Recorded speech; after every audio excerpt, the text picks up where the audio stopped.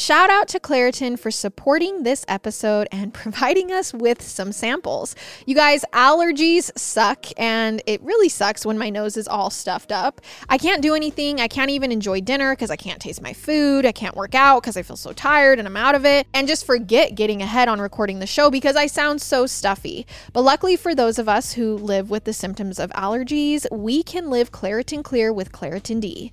Designed for serious allergy sufferers, Claritin D has 2 powerful ingredients in just one pill that relieve your allergy symptoms and decongest your nose so you can breathe better.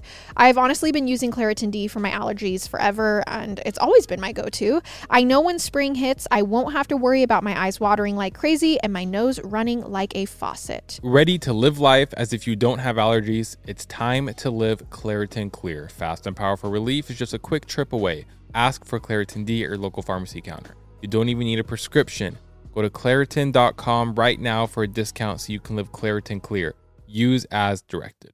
Everyone loves a good family mystery, especially one with as many twists and turns as June's journey.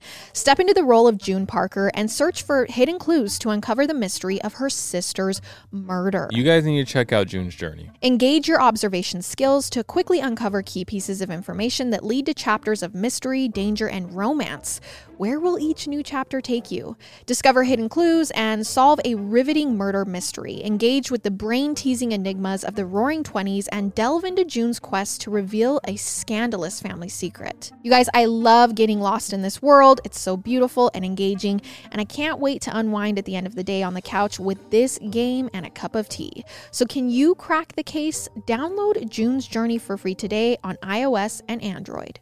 Hey everybody, welcome back to our podcast. This is Murder with My Husband. I'm Peyton Moreland. And I'm Garrett Moreland. And he's the husband. And I'm the husband. You guys, thank you so much for the love we have already received on Binged. That is my new true crime show that is coming January 11th. That should be this Wednesday if you're listening to this in real time. And I'm freaking excited. We have been working on this for so long, and I really can sit here and tell you guys that we have gone through so many different formats and so many different episodes to make sure that Binged is a quality podcast, and I cannot even believe it's here. The show is live. There's no episodes yet. There will be episodes Wednesday, January 11th, depending on when you're listening to this. There might already be episodes. But it is going live January 11th. There should be links all over the place. Links below, links somewhere that takes you directly to the show to listen to Binged. And also the way the new show is going to work is we're going to have Murder with My Husband and Binged. And if you subscribe to those on Patreon or Apple Podcast, all of those episodes will be ad-free and there's going to be bonus content. It'll be one price to have all of those ad-free and bonus content. No worries if you already do subscribe. That is just added right in because they're sister shows. We had a couple people worried about what was going to happen to Murder with My Husband. Nothing's happened to Murder with My Husband. We are not going anywhere. I'm here. I'm not going anywhere. Don't worry about it. We just really, you guys just kept asking for more content. And so this was our way to get it to you. But Murder with My Husband is literally here forever. I don't hate it that much. All right, well, you guys, it's a big week for us, so take it away with your 10 seconds, but I don't think you're going to up Binged. Honestly, we've been working, shoveled for the first time this year. Mm-hmm. I was watching everyone with like their snow plows, just going through it, those electric snow plows. I was like, dang, I need one of those. You were like the girl on The Grinch when the one neighbor's sitting there shooting all those lights and then she's the one hanging it up. That was you. That was me. I was just shoveling away. I just left everything on the driveway there. I just cleared a little path for like UPS. For delivery drivers and DoorDash. I got to make sure our DoorDash drivers not slipping when they're delivering our food. They're literally just a nice little path with a whole bunch of salt on it. That's all he shoveled. Happy 2023. Let's make it a good one. And we're excited for all the content that we're going to bring you guys. 2023 is our year. This is everyone who's listening to this. You guys, this is our year. Our episode sources are Born to Kill on Investigation Discovery, BPD Then and Now, Moonpage.com, newspapers.com, and a couple more that will be listed. I just don't want to give it away. So the real world boogeymen are the serial offenders who attack strangers at random. I think we can all agree on this. Serial killers, serial rapists, boogeymen who trawl in cars, boogeymen who break into houses. Why are you saying boogeyman so much? Shh. And boogeymen who haunt dark, lonely places at night. Now, recently, we told you the story of the Pathway Killer in England. He was one such boogeyman who, like many other boogeymen before him, might have remained a nameless, faceless evil, claiming many more victims, had a breakthrough in forensic science not led police directly to him. And we are talking about DNA. This was the case that first used DNA. It's the thing that so often now robs these killers of their ability to get away with it. It's because of DNA that serial crimes are becoming rarer and rarer, because these criminals are getting caught earlier in what would otherwise become a series, often now after only their first crimes. If DNA had been used in forensics in 1981, for example, the monster at the center of today's story could have been stopped before he went on to rape over a dozen more women, killing at least 3 of them. And we'll begin today's story near the end of its timeline. It was September 29th, 2006. The city was Clarence. We're in upstate New York, which is an upscale suburb about 35 miles east of Buffalo. With winter around the corner, temperatures were on their way down, and when winter would finally hit, it was going to hit hard. So in these last few days of moderate weather, fitness-minded locals like Joan Diver took to the bike trails and jogging paths to enjoy her last blast of outdoor activity before nature was going to basically plunge into a deep freeze. Now, Joan Diver was a 45-year-old housewife and mother of 4. And on that Friday morning, as she drank her coffee and had breakfast with her family, they talked about catching a movie that night. School for Scoundrels had opened that weekend, and so did Open Season. So these were a couple of possibilities that the family could go see. Mm-hmm. Now, the family went over dinner plans, and they discussed buying electric toothbrushes for the kids. This is just routine stuff in 2006. Yep. It was really just such a routine weekday morning. Then the 3 older kids left for school, and Joan's husband, Steve, set off for work, which was the University of Buffalo, where he was a chemistry professor. Speaking of movie theaters, it used to be an experience to go to a movie theater, and I feel like it's still great, but it was just different when I think you grew up without all the social media. Going to a movie theater was just like the thing. Yeah, because now kids think, oh, I could just watch the movie on Netflix. It's just Whereas, so different. You know, when people listening to this were younger, it was, oh, I'm going to have to go to the movie theater if I want to see that anytime soon. So this family, in the meantime, after Joan dropped off her 4-year-old son at preschool, she decided to go out for her usual jog, which was through the Clarence bike path right around the corner, only a short 2-minute drive from her house. So she parked her Ford Explorer in the lot beside the path and entered, beginning her run down the 6.5-mile long asphalt paved path, right past the sign that greets those entering the trail. A sign that reads, "Be safe, walk with a friend." Now, if you look at the Clarence bike path on the map, you'll see that it cuts straight through the town in an almost completely linear direction. And that's because the path used to be home to a railroad track, which had long ago been closed and now paved over. But the path, like railroad tracks often are, was lined by trees and brush on either side. So as Joan jogged that morning, she saw fewer and fewer people as she pushed deeper and deeper into the path. Now, her iPod pumped tunes into her ears, leaving her pleasantly removed from her surroundings as she jogged.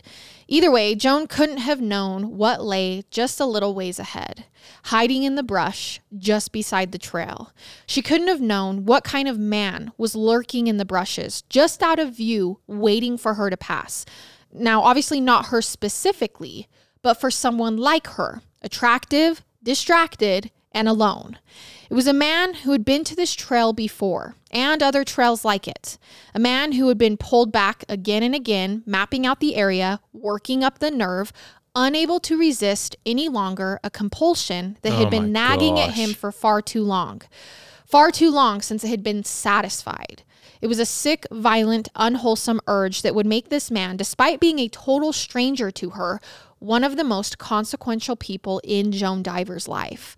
A life that was about to end after 45 years. just minutes after she parked her car and jogged into the trail. As Joan approached the man hiding out, the leaves... Was it dark? It's the middle of the day. Okay. I couldn't remember if it was the middle of the day or not. She just dropped her son off at preschool. Which is even more crazy. Right? Right in the middle of the day. It's even more crazy because this still happens today. Oh, 100%. We hear about it all the time. Yep. So as Joan approached the man hiding out, the leaves began rustling while he was waiting. Rustling that Joan Diver could not hear through the music in her ears. But she probably did hear it when the man leapt out at her and, in a move that he'd practiced many times before, slung a rope over her neck, knocking her sunglasses off her face as she struggled. She fought, she scratched his face, she punched him in the eye. It only made him angrier. Oh my gosh. He pulled her into the bushes. She fell down and knocked her head on a tree stump. This is when she saw stars from the impact as the man tightened the ligature tighter and tighter until Joan lost consciousness and never regained it. And although this outcome wasn't new to him, this still wasn't quite the outcome that the man had anticipated. And rather than carrying out exactly what he had fantasized, this would be a fantasy that included rape, he instead dragged her further into the underbrush, hiding her. So typically he wanted her to stay alive for this whole thing, but he killed her sooner than he thought he would. Oh, she's dead. She's dead. Wow. I would say it's most likely because Joan struggled so much that there wasn't any time for him to stop strangling her, which is how she died. Okay. After dragging her body and hiding her, he took the keys to her Ford Explorer and then started it up and drove himself away from the crime scene. It was later found 3 miles from where Joan had originally parked it that day. That afternoon, Joan's husband, Steve, received a phone call. It was the preschool where their 4-year-old son had been waiting, looking out the window for any sight of his mommy, who never showed up to pick him up. Panic ensued. Joan was nowhere to be found. A search was started. An official missing persons report was filed.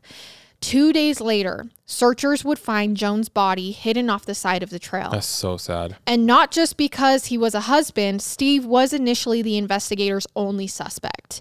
He had been active in the search effort and had circled 2 locations on the map where he felt the investigators should focus their search before they found her. And what do you know? Joan's body was found within one of those 2 locations. He had also been unable to account for a 2-hour period of his mourning, a period when no one at the university recalled seeing him. And then early in the afternoon, one of his coworkers described Steve's behavior being uncharacteristically bizarre. And so Steve had claimed that he'd pedaled to the Clarence bike path later that afternoon to look for Joan when he found out that Joan hadn't shown up to pick up their son, but somehow failed to check the parking lot to see if her Ford Explorer was there. There's no way it's him, right? Well, these strange circumstances are among several reasons that Steve became a suspect in his wife's murder. But less than 2 weeks earlier, another woman 2 towns away in Amherst, this is one of America's safest cities, had an encounter with a man on a similar trail that even at the time she knew was significant. But no one would know quite how significant until after the murder of Joan Diver. The previous attack a town away had happened on September 20th, a Wednesday. The girl's name was Alice. She took her dog, a medium-sized Cocker-Poodle mix, along with her to the Ellicott Bike Path, which is a paved 5-mile trail that cuts through the sprawling campus of the University of Buffalo. It was a trail that Alice knew well, but she usually jogged there during the day. When she arrived on this date, it was already early evening and the sky was growing dim. And because she was alone, Alice made sure to stay within shouting distance of another woman that she saw on the trail ahead of her. Very smart. She also had her dog with her, and she remained vigilant as she jogged along the path. Now, as the sky turned a dull shade of blue, the woman up ahead was suddenly nowhere to be seen. And now Alice and her dog were all alone on the trail. And at this point, the moon gave off just enough light to make out the shapes along the path. This would be like the foliage, the brush, the pavement ahead. Everything, though, was now an ashy blue gray tone, which you can kind of picture. Like it's still light enough that you can see, but it's not light enough that you can see. It was her dog that heard the sound first this day. He stood at attention and growled, a low warning sound while she was running. Now, Alice hadn't heard it, but she heard the next sound after it. Something definitely had just rustled the brush, and it wasn't the wind, because at that moment there wasn't any wind. And you said the dog was like a poodle? A Cocker-Poodle mix. Okay, I wish it was like a German Shepherd or Garrett, it something. could still it could still I know. fight for her. I know where this is going, and it makes me sad because I don't know. Keep going. Well, here's the thing. The dog did warn her before she heard. You're right. Yep. The dog knew. The dog was on alert, which put her on alert. Yeah. And that's when she heard something moving in the woods. Now, to Alice's ears, what she was hearing sounded like footsteps, human footsteps. They were stepping in the wooded area behind her as she was going down the path. Now, she looked around, but she saw no one, only darkness beyond the path. And because of the footsteps and the lack of visibility, Alice was now feeling a chill, obviously, both from the cool evening air and from within her. It was dawning on her just how vulnerable she was in this moment, completely alone, save for some unseen figure moving in the shadows next to her. Imagine how scary that would be. She begins traveling faster, jogging down the trail, and when suddenly she saw another person walking the trail ahead of her. It was an elderly man in the distance. So she shouts out to him and begins waving her hands, but the man does not notice her and he doesn't hear her.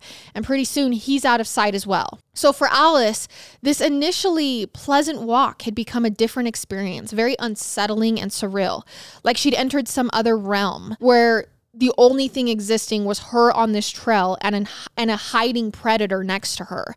The sounds from the brush and the foliage beside the trail continued, seemingly following her and growing nearer. Now remember, she's began running, and this person is now running in the woods next to her. That's absolutely insane.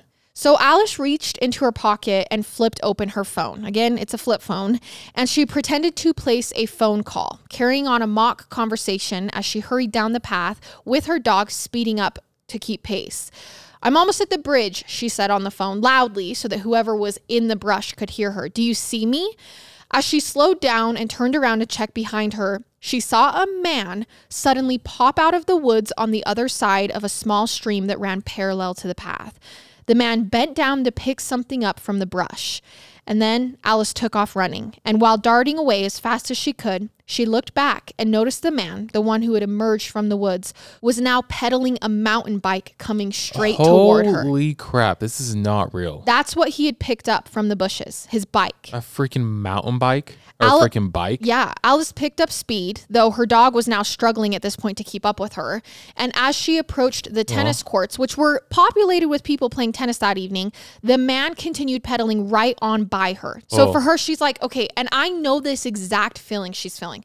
Okay, well, I was making it up. Like I thought he was following me, but apparently not, because I'm at a populated place. There's now people. I've made it to safety, and he just rode right past me. So it seemed to Alice that this strange nightmare, this potential brush with danger, had passed. But then the man turned his bike around and suddenly, once more, began pedaling right towards her, now staring at her as he's driving up to her. And as he passes her, the man shoots her a menacing look. Alice would later describe this as an evil, smirking grin. And indeed, it disturbed her. She felt like, okay, I wasn't making it up. This man was following me. And now that he's just done this, I know he's messing with me. And I think sometimes it's hard for others to understand just how violating even a physically unscathed experience like this can be.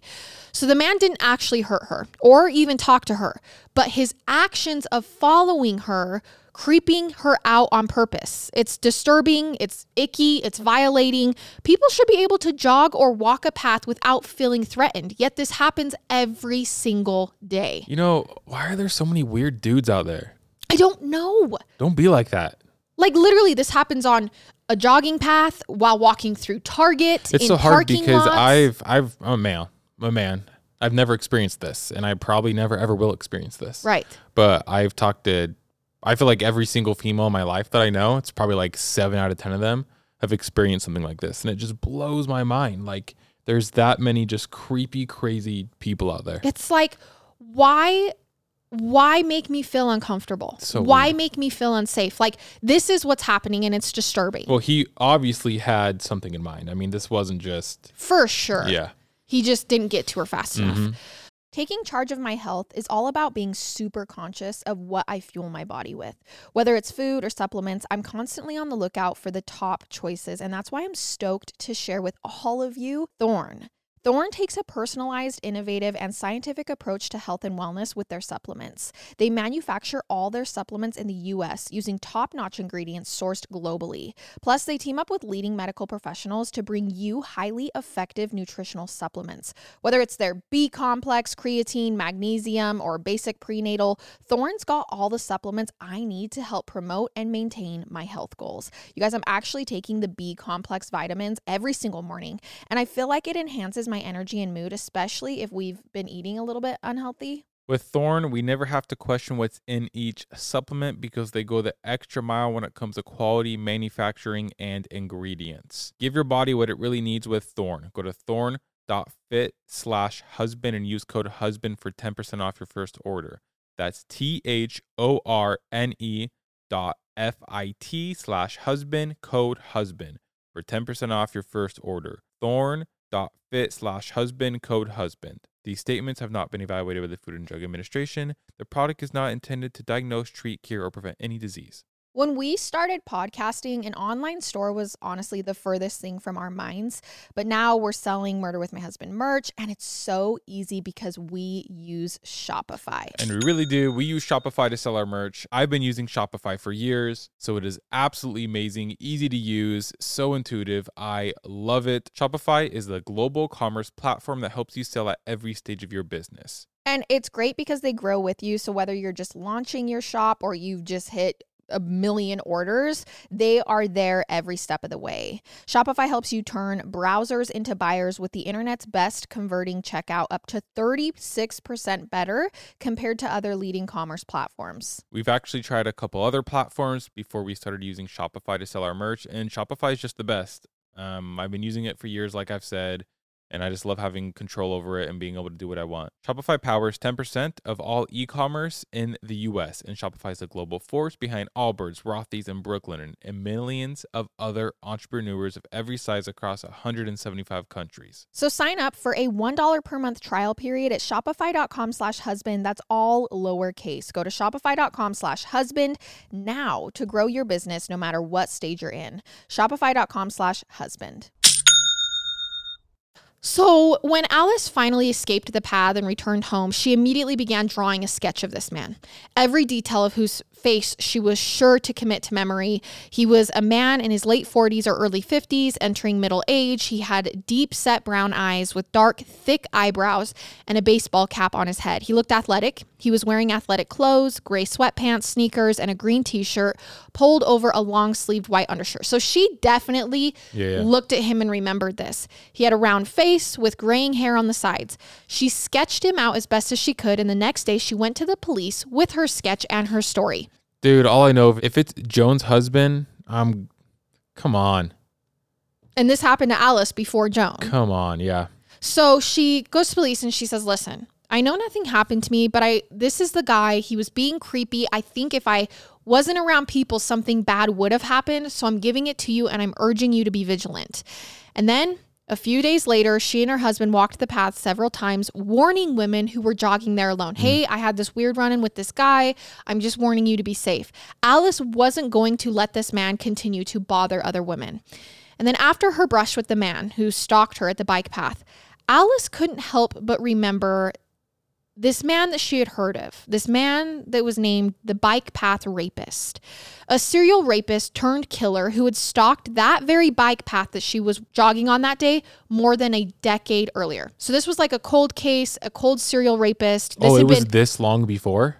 So all of this that she's remembering, yes. This bike path rapist was 10 years earlier. Got it. Okay. But then when this happens to her on this exact path, she can't help but go, wow, that was eerie, because this is the exact bike path that the bike path rapist would attack on. And Alice wondered, okay, well, I know it's been 10 years, but is he back? Like, this was weird. This was just too weird for her. In fact, it was on September 29th, 1990. This was 16 years prior to the day that Joan Diver was killed, that a 22-year-old college student named Linda Yalem was murdered on that very same path in broad daylight, under circumstances and with an MO almost identical to Joan's. Linda Yalem was a sophomore communications major at the University of Buffalo, and she was also a marathon runner. At the time, she was training to participate in the New York Marathon, and she was 5 weeks from the end of training and just 5 weeks away from the marathon itself. That morning, Linda left her dorm room at about 9:30 a.m. and made her way to the Ellicott bike path nearby. It was a warm, sunny day. Linda had her Walkman with her with a Tears for Fears cassette loaded up, her earphones over her ears as she jogged along the trail. But that afternoon, Linda failed to return to her dorm room. She had made plans to see a movie that evening with her roommates, and when Linda had not returned by 9:30 that night, which was 12 hours after she had headed out for that jog, her roommates contacted the police to report her missing.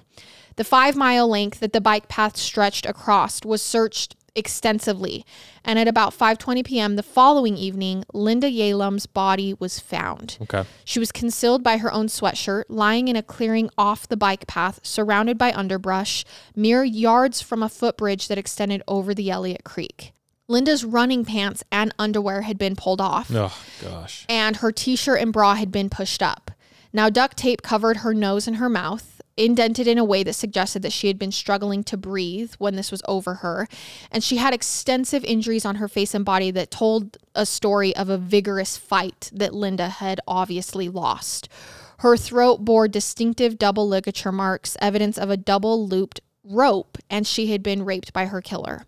She was attacked in the middle of the day on a busy bike path, and no one had seen. Except perhaps one witness, a woman who later called police to say she had seen a man that day on the footbridge with his arm around a woman's neck, pulling her from behind.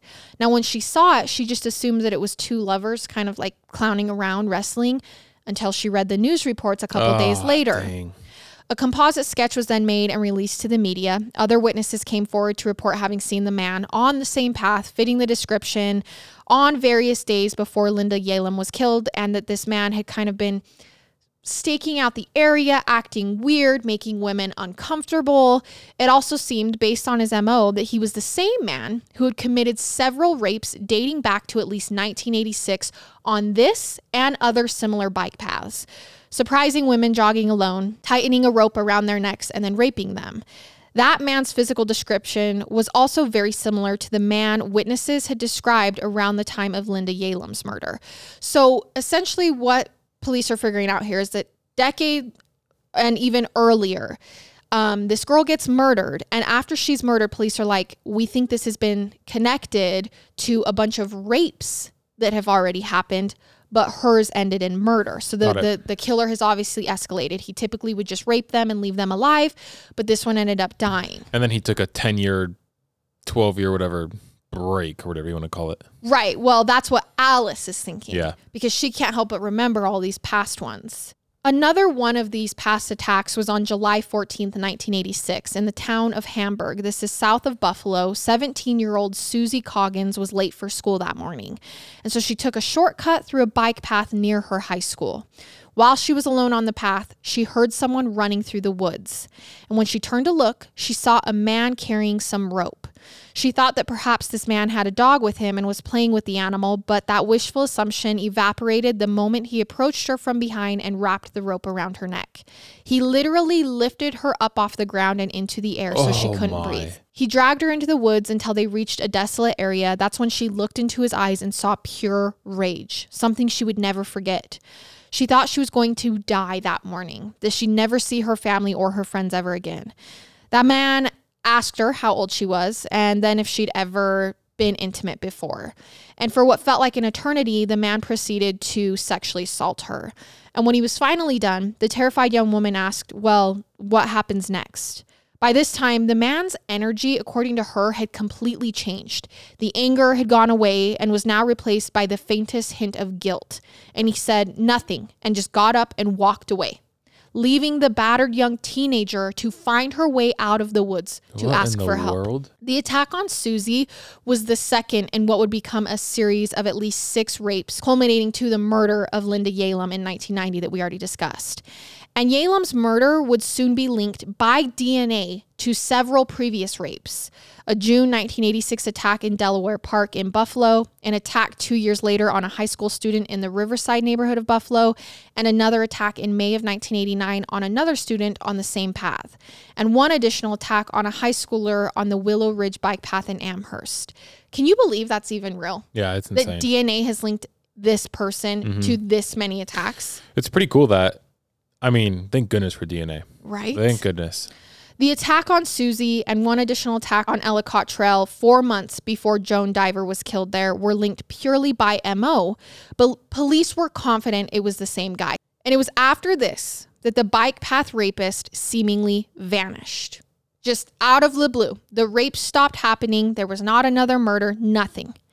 Then, a decade later, in the early 2000s, another murder from that period would be linked to the bike path rapist by DNA. So a decade later, they solve a cold case and link it to him. In November 1992, it was a sex worker named Majane Mazer who was found strangled to death in a grassy field near an Amtrak line in downtown Buffalo. She had been covered up by a sheet of plastic with a plastic bag around her neck and garbage bag pulled over her head. And although she had double ligature marks on her neck, Majane hadn't been connected to the bike path rapist at the time because she was different from his usual type of victim. Oh, that's stupid. She wasn't jogging or anything. And I dare say she was a sex worker, so police were like, oh, there's absolutely no way. Oh, it's like she has, It's the same thing around the same time. Exactly. In fact, investigators back then felt her murder may have been related to another series of killings of sex workers in the Rochester area 70 miles away. So instead, they linked her to those. Okay. Which is just devastating that there were two different serial killers who she could have been linked to. So after Joan Diver's body was found, and we're back in 2006, and her Ford Explorer was found parked 3 miles away, a forensic team wanted to process the car for potential DNA. But Joan's widow, Steve Diver, wouldn't let them. He also wouldn't allow bloodhounds to search around their home, and he refused to take a polygraph test, which, in our opinion, is often a wise move if you're innocent, since polygraphs have been proven to be inaccurate. But to cops, refusing a polygraph always looks suspicious, especially on top of everything Steve is doing. This has nothing to do with Steve or what's happening right now, but I've always thought about that. Like, if something were to happen, and I'm just like, I want a lawyer, I know everyone would be like, oh, Garrett did it. Well, Garrett's suspicious. Steve literally gets an attorney immediately. His wife is the right thing to do. It is. Like, in all reality, that's exactly what you should do. I know it might look suspicious, but whatever, just do it. Unless you're a murderer and you're listening to this, don't get one. It's such a waste of time. Tell us exactly what happened, because you're going to jail forever. Yeah. So suspicion around Steve was beginning to expand beyond just the police force. And the University of Buffalo relieved him from his teaching duties for the duration of the fall semester. And keep in mind, this is 10 years after the bike path rapist was known to last. This is going to blow my mind if it's Steve. Well, it's also like, police are even like, is this related? Like, it's been 10 years. Seems, yeah. That would be pretty weird. So they just keep on investigating, and they are very suspicious of Steve. They're thinking maybe this is, despite Alice's run-in earlier with that guy and her being so worried, maybe the two are completely unrelated. There's creepy men everywhere, and Steve did murder his wife. So eventually the police obtain a search warrant and they begin processing Joan's Ford Explorer, and they find a possible DNA source. Remember, whoever killed her moved her car. A small drop of sweat on the steering column near the ignition tumbler where the key is placed. So the area was carefully swabbed, and the swab was sent off to the crime lab. A month later, the results come back. The DNA from the sweat found on Joan Diver's steering wheel matched the DNA from the murders of Linda Yalem, Majane Mazer, and several of the bike path rapes. Okay. This confirms the bike path rapist, who was not known to have offended in 12 years, was alive, and he was back. So you said they had 4 kids? 4 kids. So, I mean, I don't know. I don't know how old the kids are, but it could be why there was a 12 whatever year break. Too busy being a father? Too busy being raising a family? Now deciding to be a father and raise a family. Yes. So either way, this is stunning for police, and this is terrifying that they have to now go back to the community and say, remember that bike path rapist and murderer that we never caught 12 years ago, 16 years ago? He's back. He's back. It's been 12 years and he's back and he's killed another Can they woman. not get Steve's DNA? They could, but he has a lawyer. So they're going to have to find more evidence before they can get it. Can't they just follow him around and do the typical, oh, he went into a coffee shop and I grabbed the cup that he used? Or that is that everyone illegal? does now. No, it's not illegal, Oh. but they could. But I'm sure it's a lot harder now that he has an attorney. Mm. So to them, to police, it's the highest degree of importance to identify him as soon as possible before he strikes and kills again. So at this point, current day detectives Josh Keats and Betsy Schneider went to the Amherst Police Department and began exploring old suspect files in the bike path rapist. All they're wondering is, had police back then missed something? They wanted to find out. They needed to comb over every single document. One that caught their eye was the file on a man named Altameo Sanchez. Now, Altameo, who went as Al, was a married father of 3 who worked at a brass factory and had first come to the attention of investigators back in 1990, shortly after the murder of Linda Yalem. It was at the time that Al's coworker and friend from work, a guy named Bob Brandish, was faced with a dilemma. Everyone at this point knew of the supposed bike path rapist. And Bob had begun to suspect that his coworker, Al Sanchez, might possibly be the bike path rapist, and he didn't know what to do about it. Back on August 24th, 1989, when Bob was driving home from work on the Lockport Expressway, he happened to spot his friend Al Sanchez driving in a neighboring lane. Bob knew that Al lived in the opposite direction from where he was traveling, but he just assumed that Al was headed towards Bally's Fitness. This is where he and Al worked out together, having both signed up under a company plan that gave them discounted rates. Yeah. But oddly, Al didn't turn off at the exit that would have taken him to Bally's. He just kept driving. And later that day, a 14-year-old girl was choked and left for dead after being dragged off the Willow Ridge bike path. And she was also raped by a man whose description fit the bike path rapist. Okay. It was a connection that, in Bob's mind, seemed like a real stretch of the imagination, but he couldn't help but be like, I saw Al and then this girl, you know. Wouldn't it be weird if someone you knew, like a coworker, you were like, I think they're killing people. Like, I think they're raping people. I always go back to that family annihilation case where he leaves and then years later he's on America's Most Wanted and his neighbor Yeah. sees it's like the clay And form. it's just like, what? It's like, wait, he murdered his Yeah. whole family years ago. It's just so weird. It'd be super surreal. But so after this, you know, Bob's starting to get on to Al, but he's like, okay, I'm probably just making this all in my head.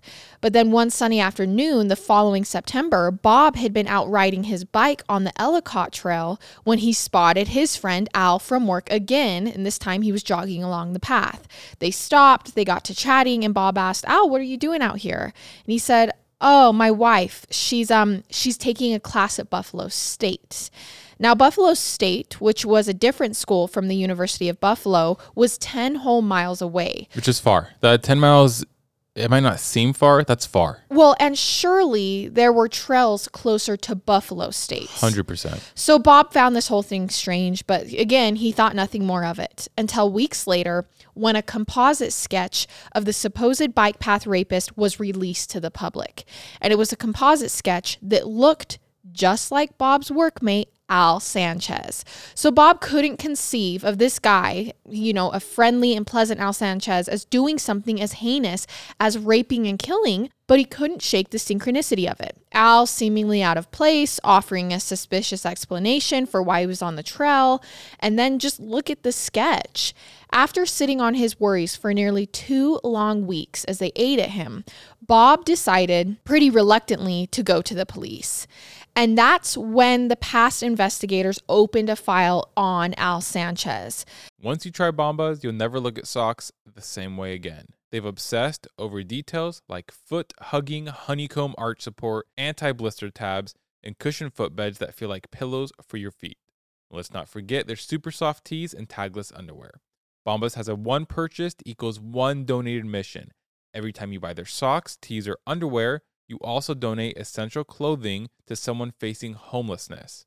To date, Bombas has donated over 100 million clothing items and counting. Bombas also offers a 100% happiness guarantee. So whether your socks disappear in the dryer or they become a snack for your dog, they will actually do anything possible to replace it or make it right. They've also got this new Merino wool blend socks that naturally wick moisture and help regulate temperatures, perfect for that rainy or unpredictable spring weather. You guys, I love Bombas. I literally wear them all the time. I love that every purchase means a donation to someone in need. And it's not just their socks either. I also love their tees and underwear. They're so soft. They pay attention to details. I just really, really love Bombas. Get comfy this spring and give back with Bombas. Head over to bombas.com/husband and use code HUSBAND for 20% off your first purchase. That's BOMBAS.com/husband and use code HUSBAND at checkout. All right, you guys, Audible is your one-stop app for all things audio entertainment, from bestsellers and the latest releases to celebrity memoirs and gripping mysteries. Audible's library is brimming with countless genres to love and new discoveries to make. Dive into an unparalleled selection of audiobooks and explore exclusive Audible originals brought to life by top celebrities, renowned experts, and fresh voices. As an Audible member, you can choose one title a month to keep from their entire catalog, including the latest bestsellers and new releases. Plus, you can enjoy unlimited access to a growing selection of audiobooks, Audible originals, and podcasts such as Murder with My Husband. Honestly, I love Audible because I will get into a story while I'm cleaning or driving. Sometimes I get so hooked listening to a story, I just end up finding new places to clean or just end up sitting in my car, which drives Garrett nuts, but I'm out there sitting there. New members can explore Audible free for 30 days. Also, this March through May, the Audible sweep you into a realm of intrigue and suspense with their mystery and thriller collection, featuring exclusive new thrillers from their best-selling authors. Their selection is designed to captivate and surprise, ensuring your heart rate remains as elevated as your imagination. New members can try Audible for free for 30 days. Visit audible.com/MWMH or text MWMH to 500-500. That's audible.com/MWMH or text MWMH to 500-500. Now, Al Sanchez, like I said, was married with 3 kids, and he was thought of as mild-mannered. He was an outgoing guy. He was popular among his colleagues at the factory and also among his neighbors. Al's coworkers liked hanging out with him outside of work, especially for sporting activities. He was athletic. He was into running, golfing, softball. He coached a boys' baseball team, played on community teams through his church, and was well established in his community and active within his church. So in the neighborhood, Al was a warm and generous presence, plowing neighbors' driveways with his snowplow during winter. He mowed lawns for free. He always invited everyone to his house for barbecues.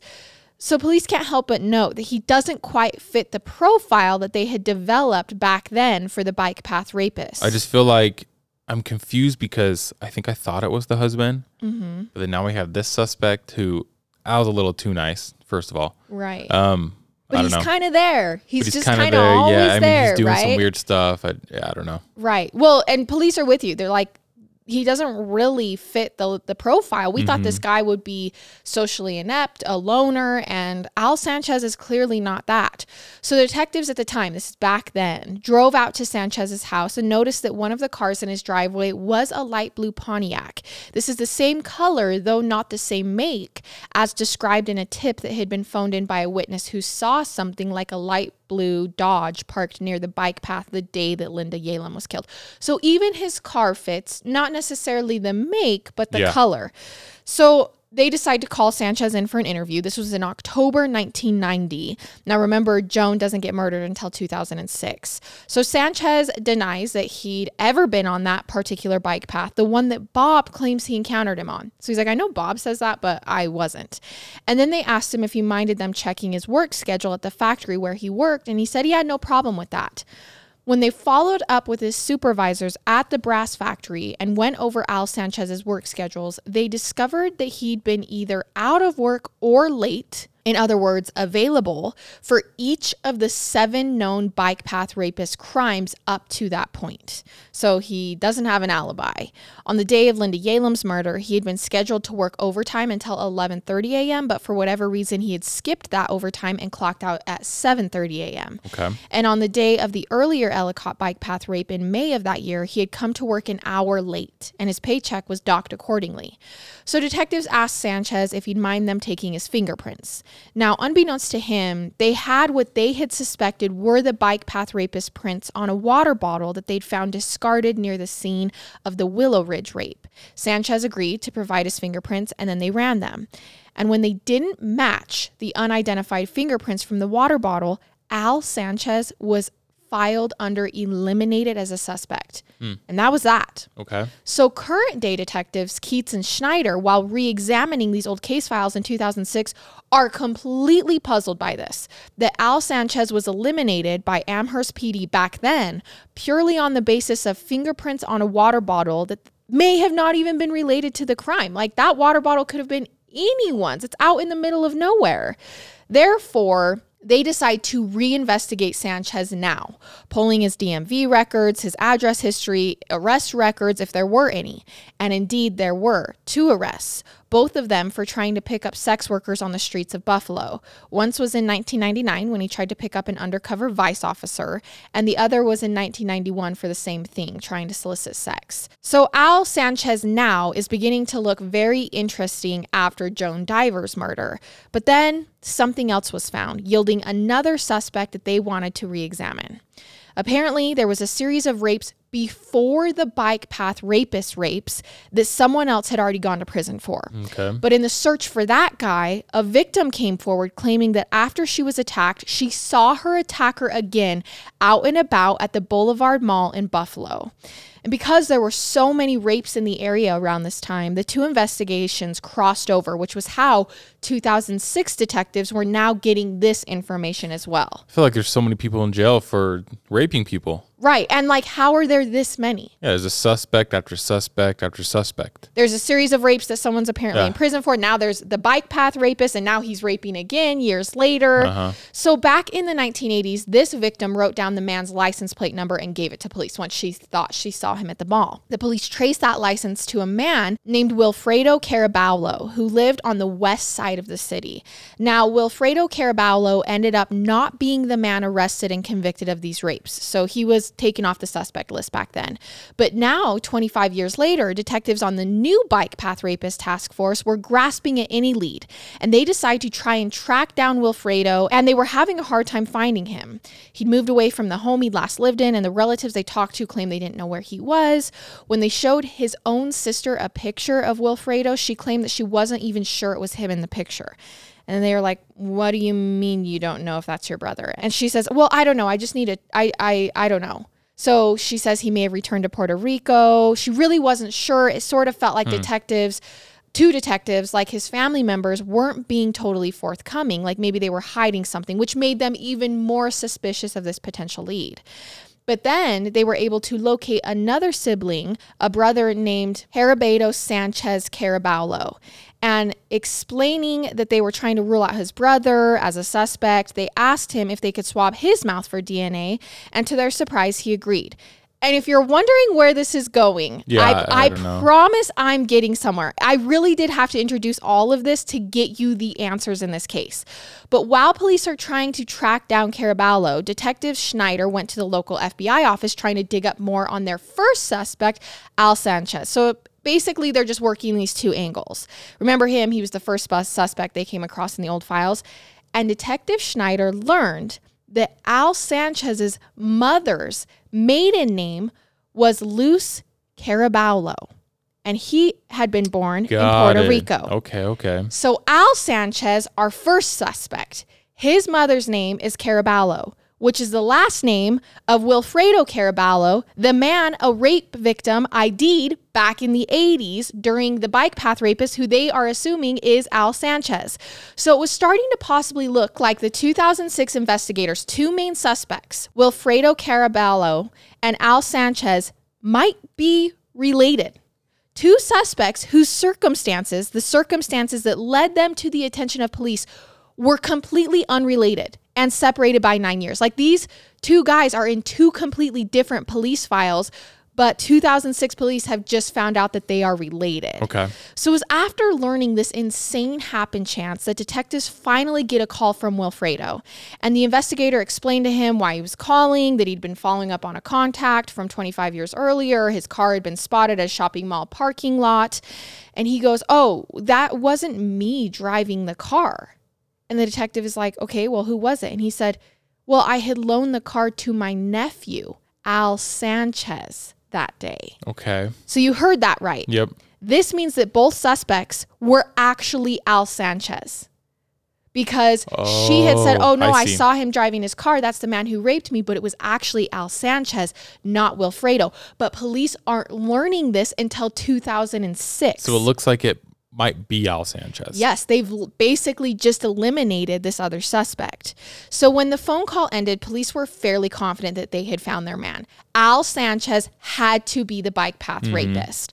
And when the DNA results from his uncle's DNA came back, the results indicated that the man was closely related to the bike path rapist. Am I just suspicious of the husband for no reason?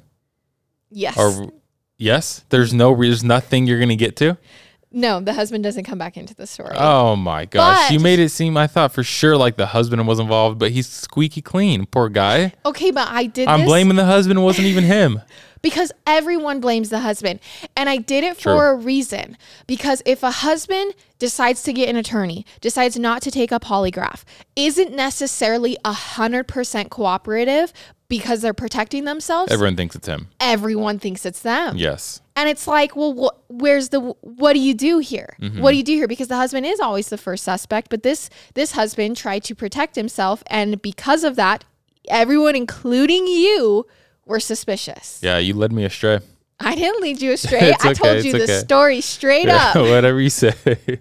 So basically, they've confirmed that Al Sanchez's brother's DNA is somehow related to the bike path rapist. So this all but confirmed it. So they placed Al Sanchez under 24-hour surveillance. Again, this is in 2006 after Joan Diver's murder.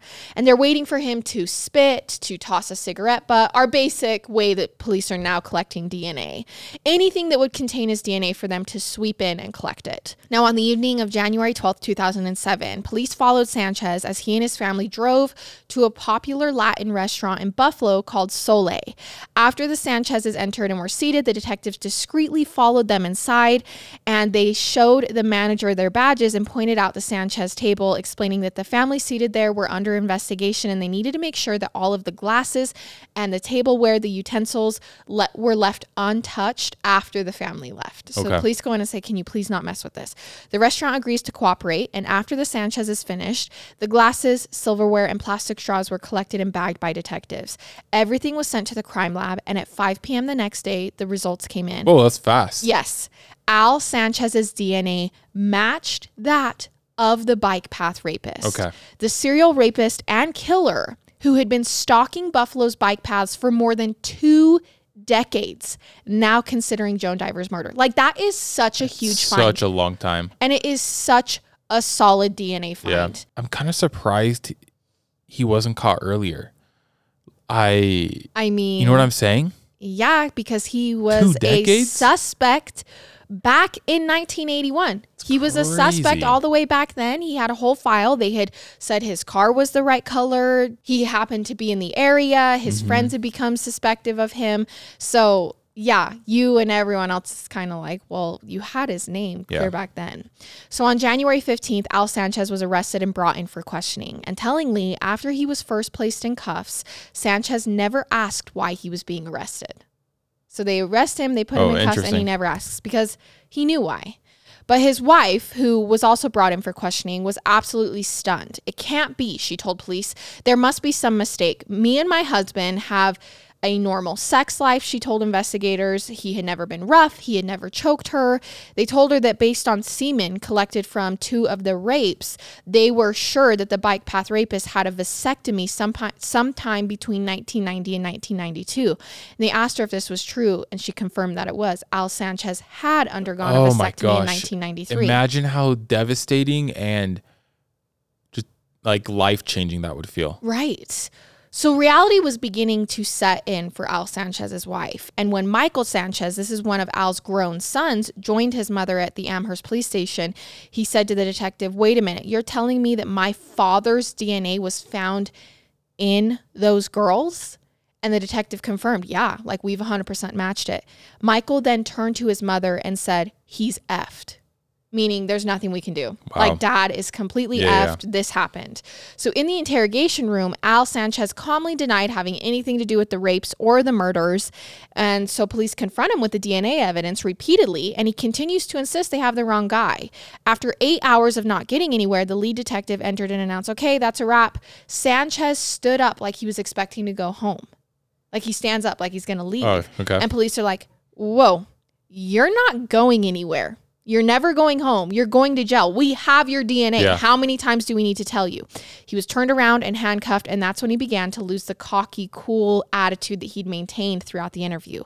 He looked pretty shocked as he realized that he was not going home. In May of 2007, Al Sanchez changed his tune and pled guilty to all of the charges against him, and he was sentenced to 75 years to life in prison. And a review of rape cases in the area dating back decades revealed that Al Sanchez had likely been attacking women as far back as 1975 when he was still in high school, which is something we see happen often in these rape cases. Yeah. Like, they thought that the bike path rapist started at this time, and then once they find the person, they realize, oh, he had been doing this for much longer. I also think it's pretty crazy he was still in the same city, state, area, whatever you want to call it, the same area. Like, he's been raping girls, killing people for 2 decades, and he's like, I'm going to go back to the same trail. Yeah, I'm going to stay here. I think everything will be fine. Right.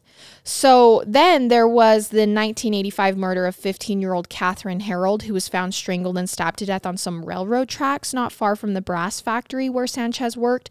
This murder has never been solved, but Sanchez does remain a possible suspect. He's not talking about it, but police definitely think that he probably did this.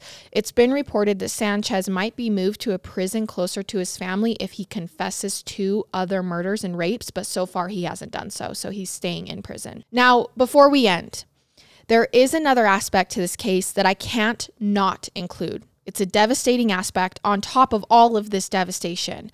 So remember how I said that Caraballo had been ID'd by that victim in the mall in those other rapes, and now we know it was actually Al that had been ID'd, not Caraballo. Well, if you recall, I told you that the reason that Caraballo had even been dropped in the first place wasn't because it was actually Al, it was because someone else went to prison for those rapes, for that series of rapes. Originally, police did not think those were the bike path rapist rapes.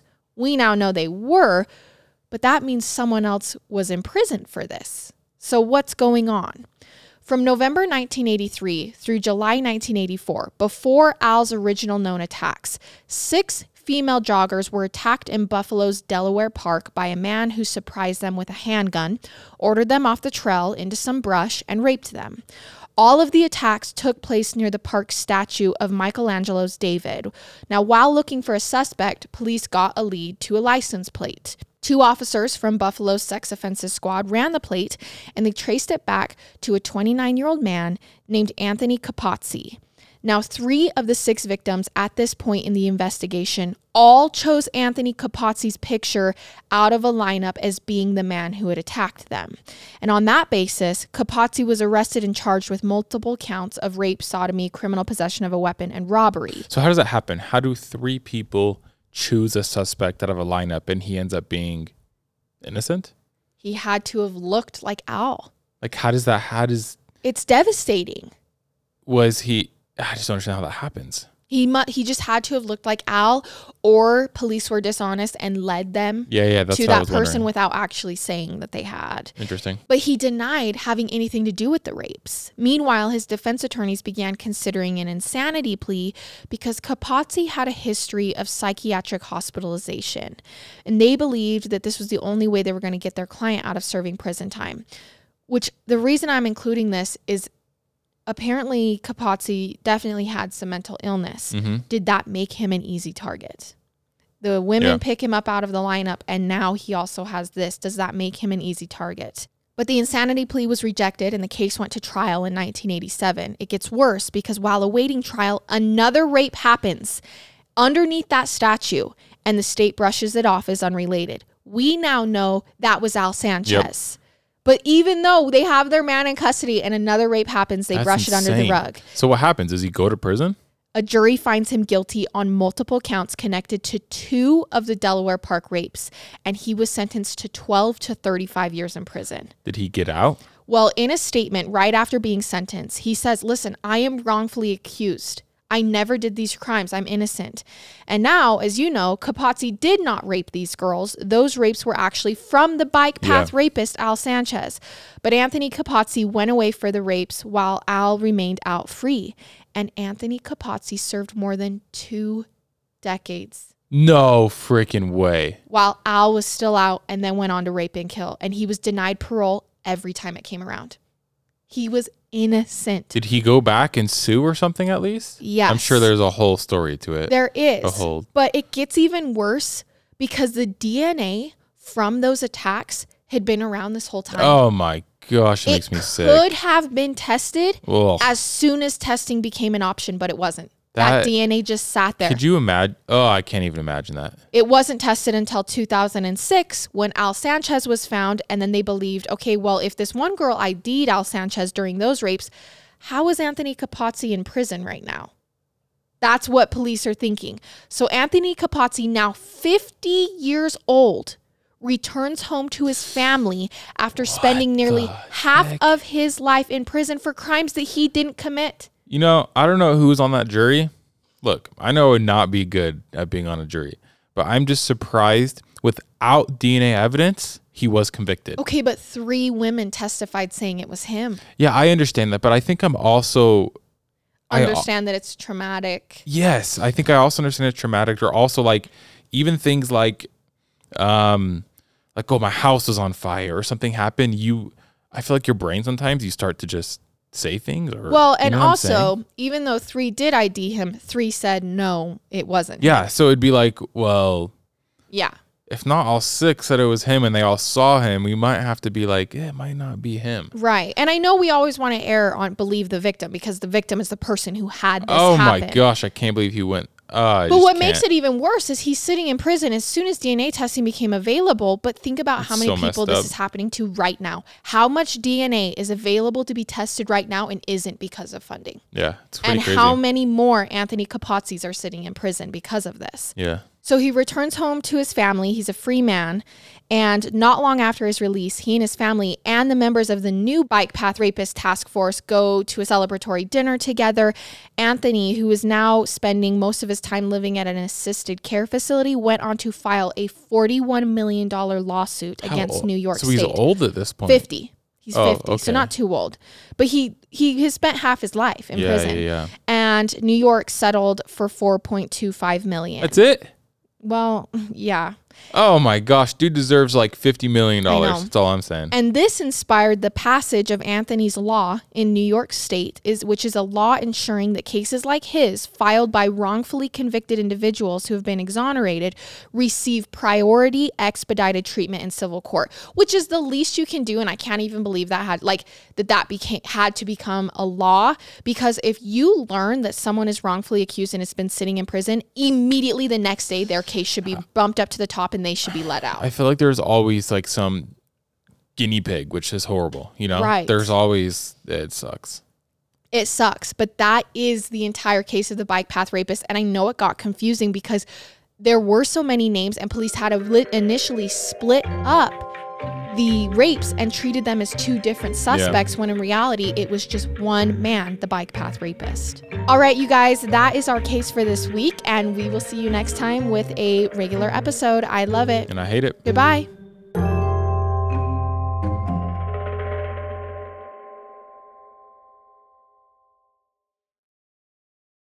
When you need mealtime inspiration, it's worth shopping Kroger, where you'll find over 30,000 mouth-watering choices that excite your inner foodie. And no matter what tasty choice you make, you'll enjoy our everyday low prices, plus extra ways to save, like digital coupons worth over $600 each week. You can also save up to $1 off per gallon at the pump with fuel points. More savings and more inspiring flavors make shopping Kroger worth it every time. Kroger, fresh for everyone. Fuel restrictions apply.